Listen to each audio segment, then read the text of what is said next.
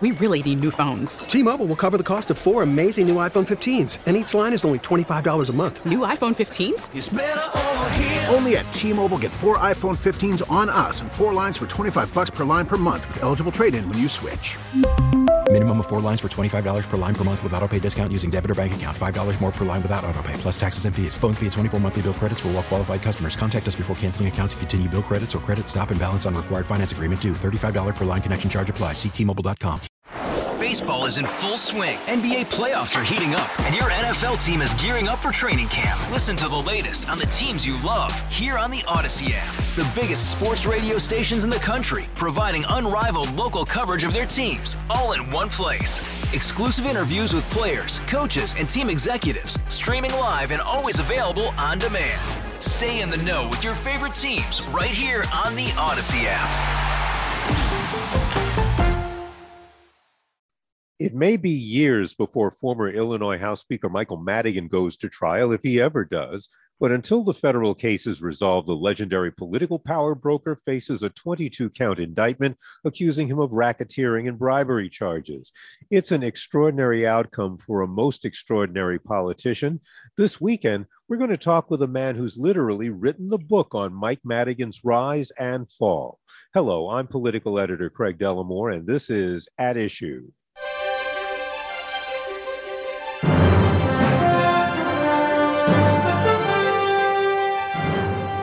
My guest is Ray Long, who is many things. He's an investigative reporter for the Chicago Tribune, but he's previously reported for the Associated Press, the Chicago Sun-Times, and the Peoria Journal-Star, among others. But in the midst of all his reporting, he's also managed to put together a book on someone he was covering when I first met him more than 3 decades ago. Ray Long is the author of the book, The House That Madigan Built, The Record Run of Illinois' Velvet Hammer. It's a clear-eyed, fascinating look at a politician like few of us has ever seen. Believe me, in this half hour, we can only scratch the surface of who Michael Madigan is and what made him so powerful. We are conducting this interview via Zoom, and Ray Long, welcome, and it's great to see you again. Great to be here, Craig. Thank you for having me on. Well, thank you. We should establish that you've had the full ride with Speaker Madigan. You started when he took the chair, right? Right. He was the legislative leader for the first time when I started in 1981. And at that time, he was Minority Leader Madigan, and George Ryan was the speaker. So he spent 2 years with that. And then the next term, he rose to speaker. Now, he was a product of the Chicago machine. Presumably that shaped him. And can you talk a little bit about that and how he developed his own spin? Sure. You're absolutely right. He is a disciple of Richard J. Daley, the first Mayor Daley, and his dad and Richard J. Daley actually worked in county government together, and they became friends. And as it turned out over the years, when Richard J. Daley ascended to mayor, Mike Madigan's dad, who also was named Mike Madigan, suggested you might want to go say hi to him while he's over at the athletic club that you go to too. So the young Madigan did that. They hit it off.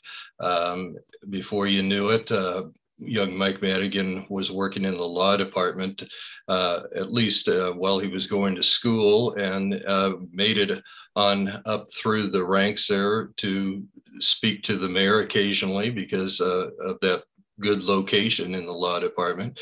And they hit it off. And of course, what was also fascinating about Mike Madigan is that after the 13th Ward committeeman died, young Mike Madigan, about age 27, stepped up, knew how to count votes then, and won the ward committeeman post back in 1969.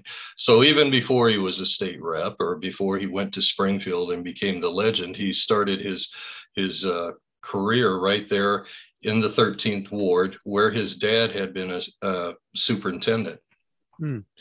And what were the first signs that Madigan was going to be something very different than the garden variety movers and shakers we were used to seeing down in Springfield? Yeah, well, he moved immediately into a post that wrote the Constitution of Illinois. That was what's known as the 1970 Constitution. He was chosen in 1969 to be a member of that, elected to that, along with Richard M. Daley, the son of the original boss, and other people like Don Clark Netsch, et cetera. And so they were down there and were at the very beginning and able to have a thumbprint on the way the overall rules are structured. And so he, of course, was part of the Chicago delegation. And as he started down there and got to know the young Mayor Daley too, they were able to advance, and young Mike Madigan knew how to learn, or at least tried to learn quickly how to play the game. And he did rise through to leadership positions. And let's take him up to becoming speaker, because at least in my experience, aside from California, state house speakers don't always seem to be central figures. Right. And what did Michael Madigan do to amass such power? Well, it was interesting because when he was elected then to the state house in 1970, right after he left the Constitution, and then within about 4 or 5 years, he had advanced with the authority of Richard J. Daley behind him and the grumbling of some others.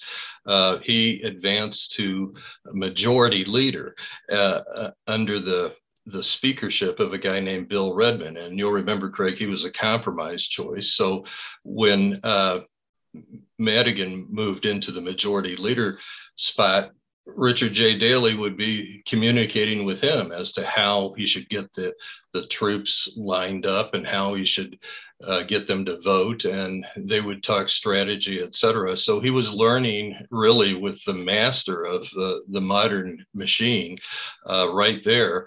And then when Redmond was no longer the speaker, when George Ryan's Republicans won the House, then Madigan moved up to the job of minority leader.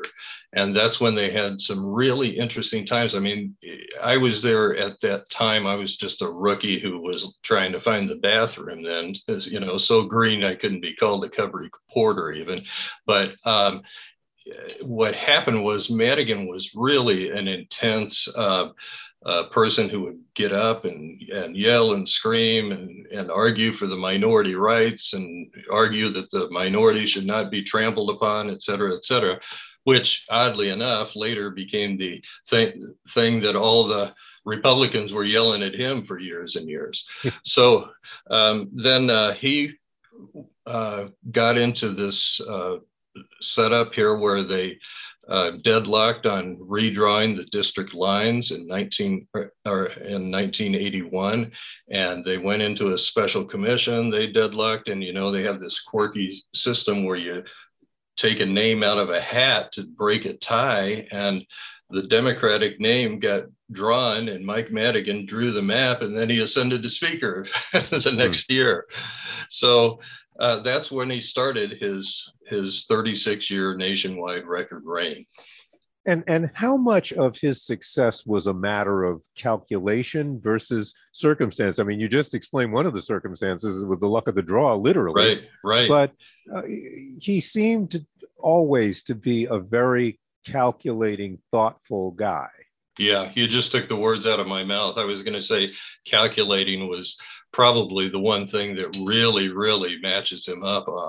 Every step of the way, he would be reading the bills. He's one of these guys who studiously would look at each bill to see if there's somewhere he could tilt that bill, add a line here or there to help his party or help a member in his caucus, because ultimately his main goal was to hold on to the speakership. speakership. And so what he would do would be try to build a caucus that would support him and support him being reelected as speaker and to hold the House. That was his main thing. And of course, when he drew the lines that first time, he was able to hold the House. So that's when he started to expand into the kind of mythical figure that we saw when he was at the height of his power.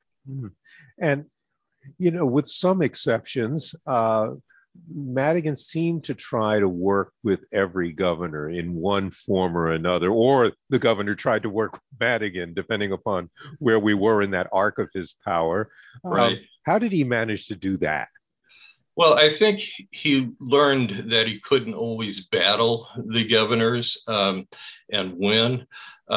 There were times that he could and times that he couldn't. Of course, we can always remember when he worked with Jim Thompson and trying to save the White Sox on that dramatic night back in '88. That really was a special moment for him and Thompson when they were working the floor of the House, et cetera, and eventually, delayed the clock and got the bill passed. But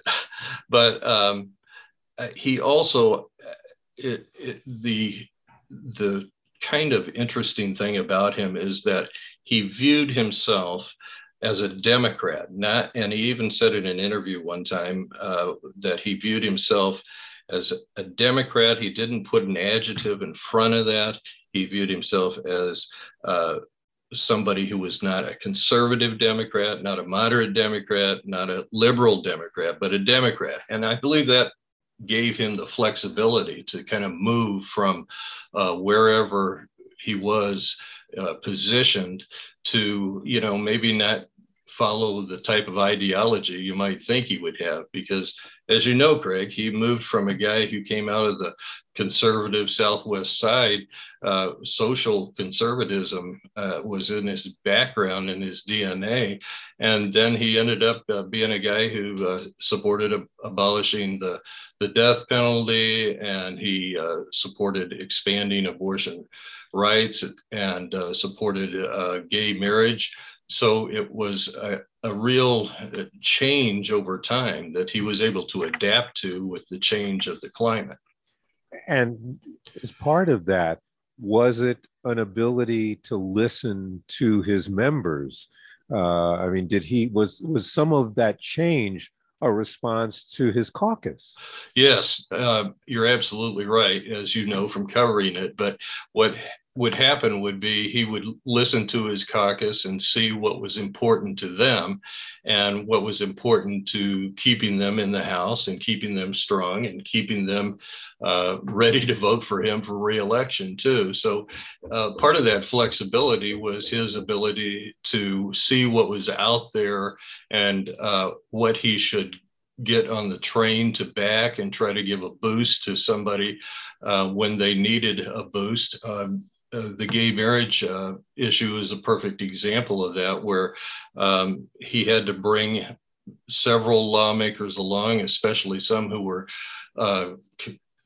upset because it was in conflict with what they viewed as their religion.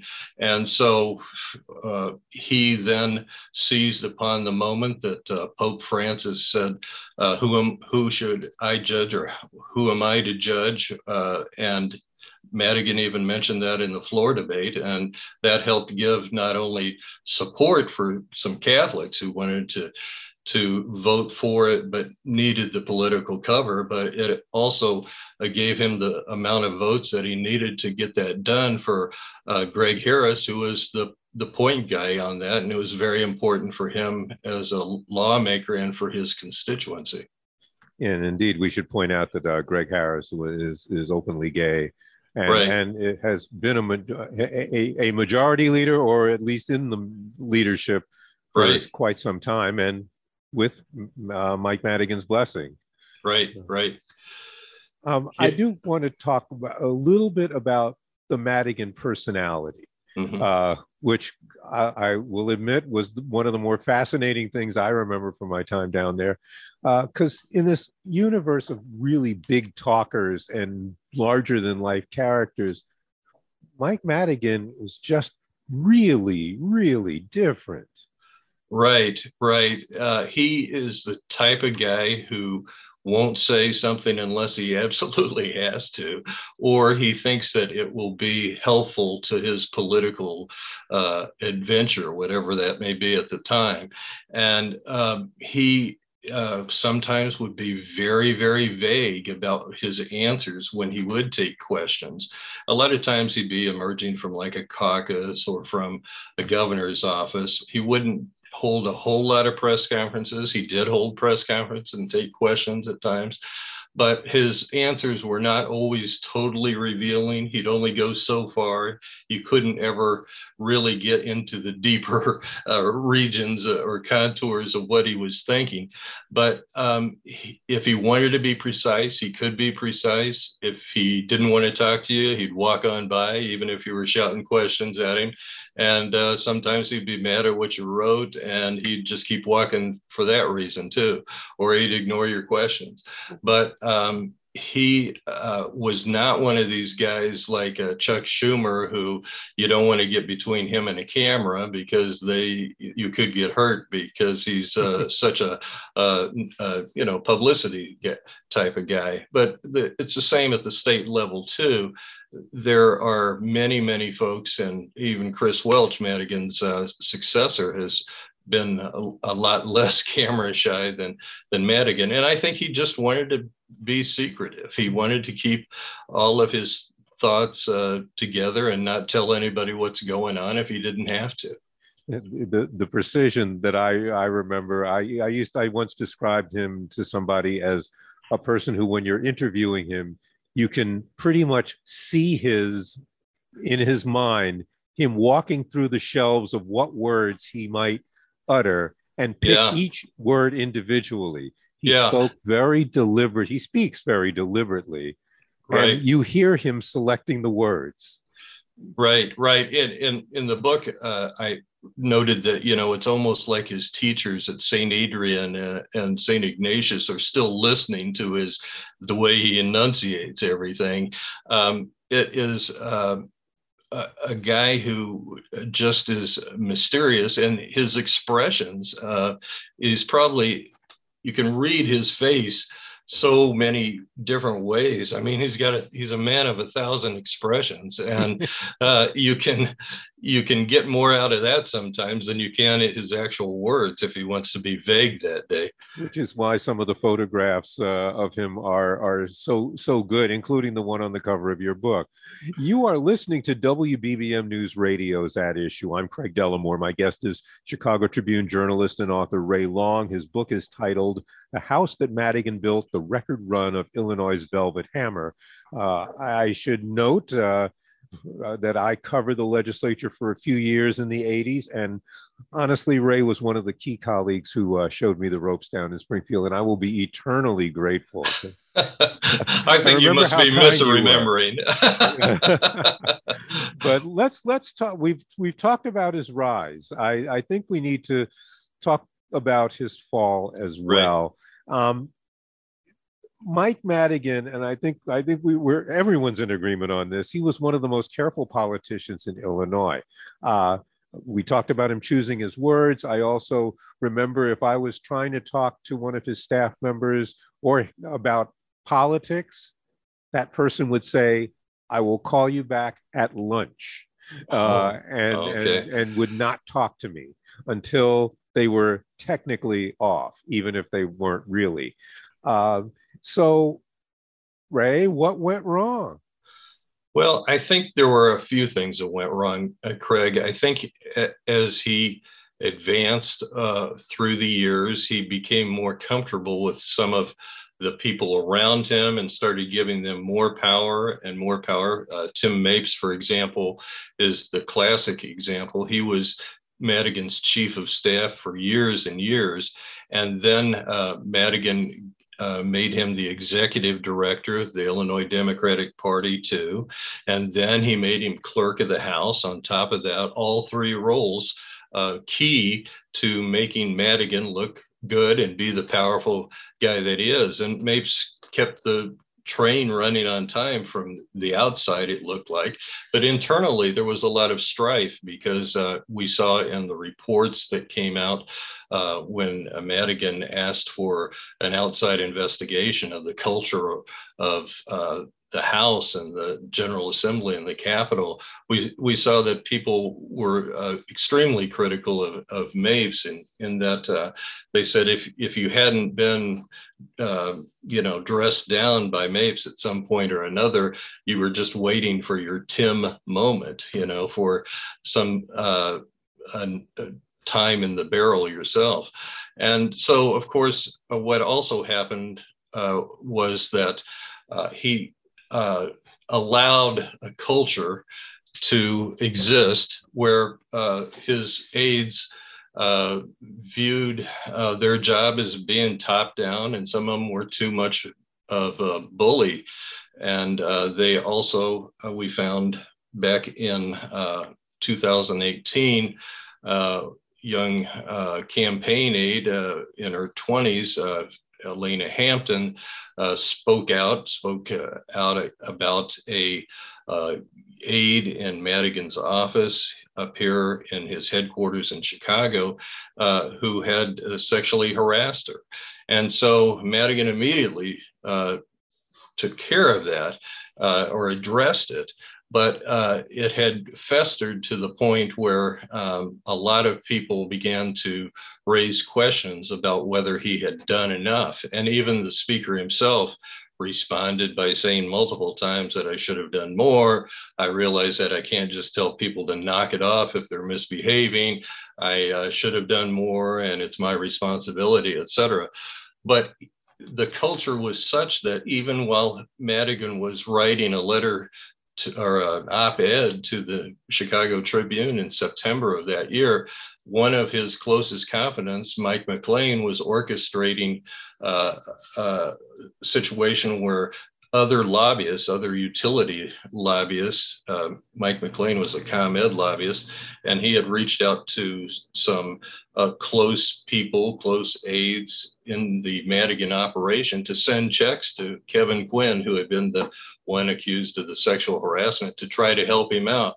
So the optics of that, they tried to do that secretly. As you know, we got a hold of some of the emails that said, you got to keep this quiet, et cetera, because it could be bad publicity if you don't, or if it gets out. Well, that was happening. We wrote about it. And of course, that helped kind of weaken the speaker's overall grip on his caucus.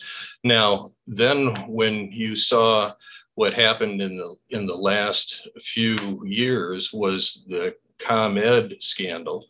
And that really first hit its first peak when in July of 2020, John Lausch, the U.S. attorney, came out and had an deferred prosecution agreement with ComEd, in which ComEd actually said and admitted that they had put a variety of Madigan's pals and cronies onto the payroll into kind of do nothing or do little work jobs.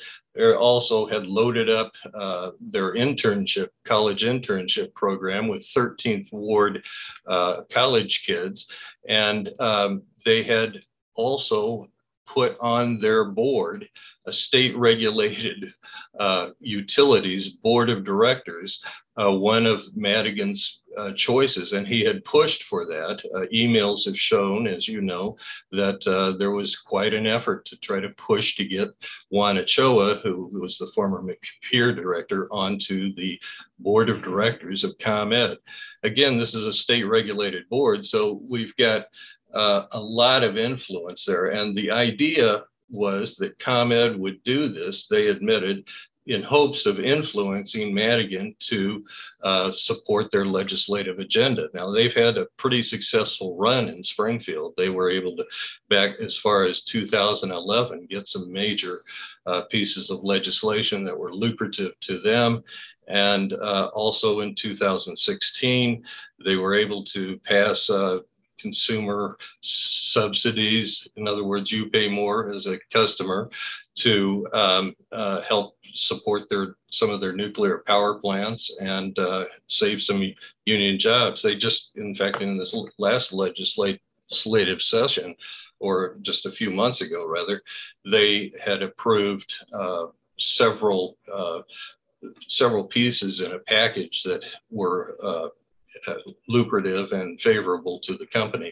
And of course, one of the other big points of that agreed prosecution was that ComEd agreed to pay a $200 million fine, which is supposed to be the biggest in this district here in Northern Illinois. We should stipulate that Michael Madigan has repeatedly denied doing anything wrong. He says the decisions he made in the General Assembly were made for the right reasons. With the few minutes that we have left, let's talk about this case a little bit. I mean, this has a lot of evidence, a lot of very high stakes. Madigan was indicted on March 2nd on 22 counts with his pal, Mike McLean, the former lobbyist for ComEd, who was also denied wrongdoing. And the list of folks who have been indicted also includes Anne Pramaggiore, who was this widely respected top person at ComEd and moved on to the parent company, Exelon. She's been indicted.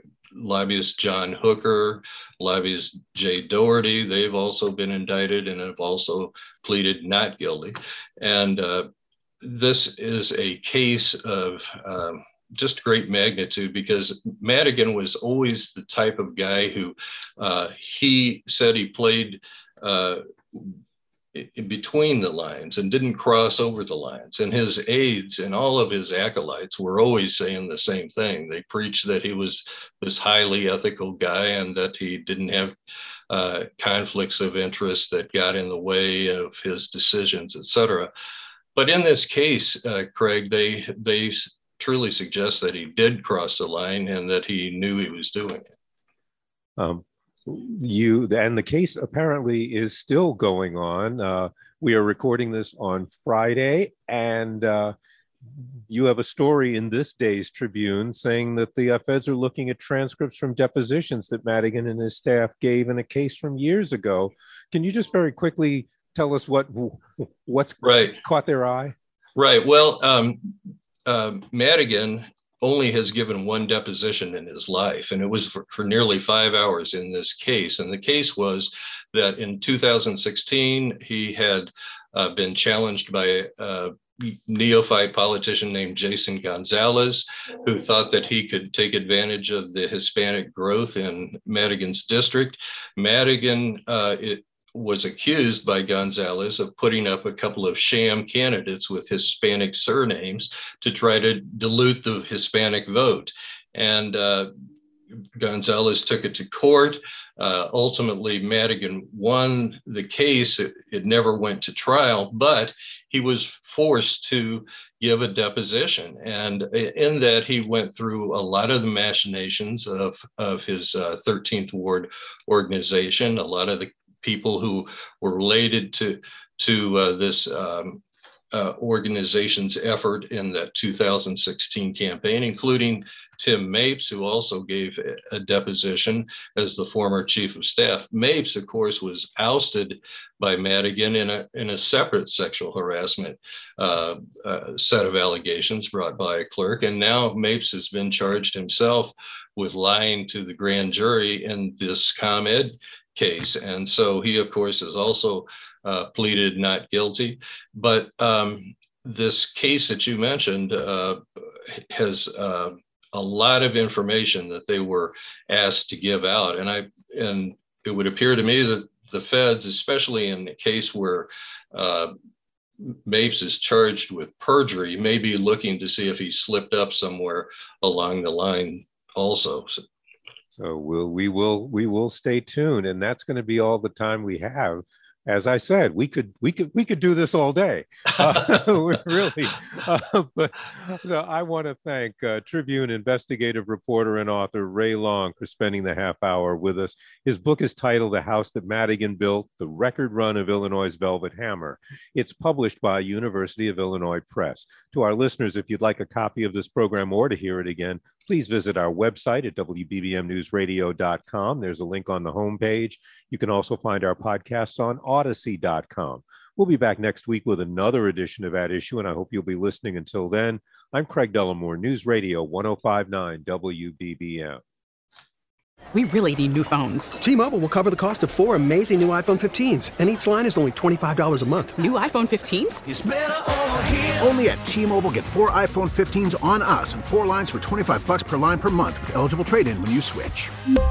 Minimum of 4 lines for $25 per line per month with autopay discount using debit or bank account. $5 more per line without autopay, plus taxes and fees. Phone fee at 24 monthly bill credits for well-qualified customers. Contact us before canceling account to continue bill credits or credit stop and balance on required finance agreement due. $35 per line connection charge applies. See T-Mobile.com. O'Reilly. Protect your vehicle's engine with a full synthetic oil change and save with Mobil 1 at O'Reilly Auto Parts. Purchase 5 quarts of Mobil 1 full synthetic motor oil and receive a $10 O'Reilly gift card after rebate. See store for details. With your Mobil 1 purchase, you'll also receive 2 times points during O Rewards Bonus Points Month at O'Reilly Auto Parts. O'Reilly Auto Parts. Hey, Rob Bradford here. I have set out on a mission with my good friends at FanDuel to prove what I have known for some time. Baseball isn't boring.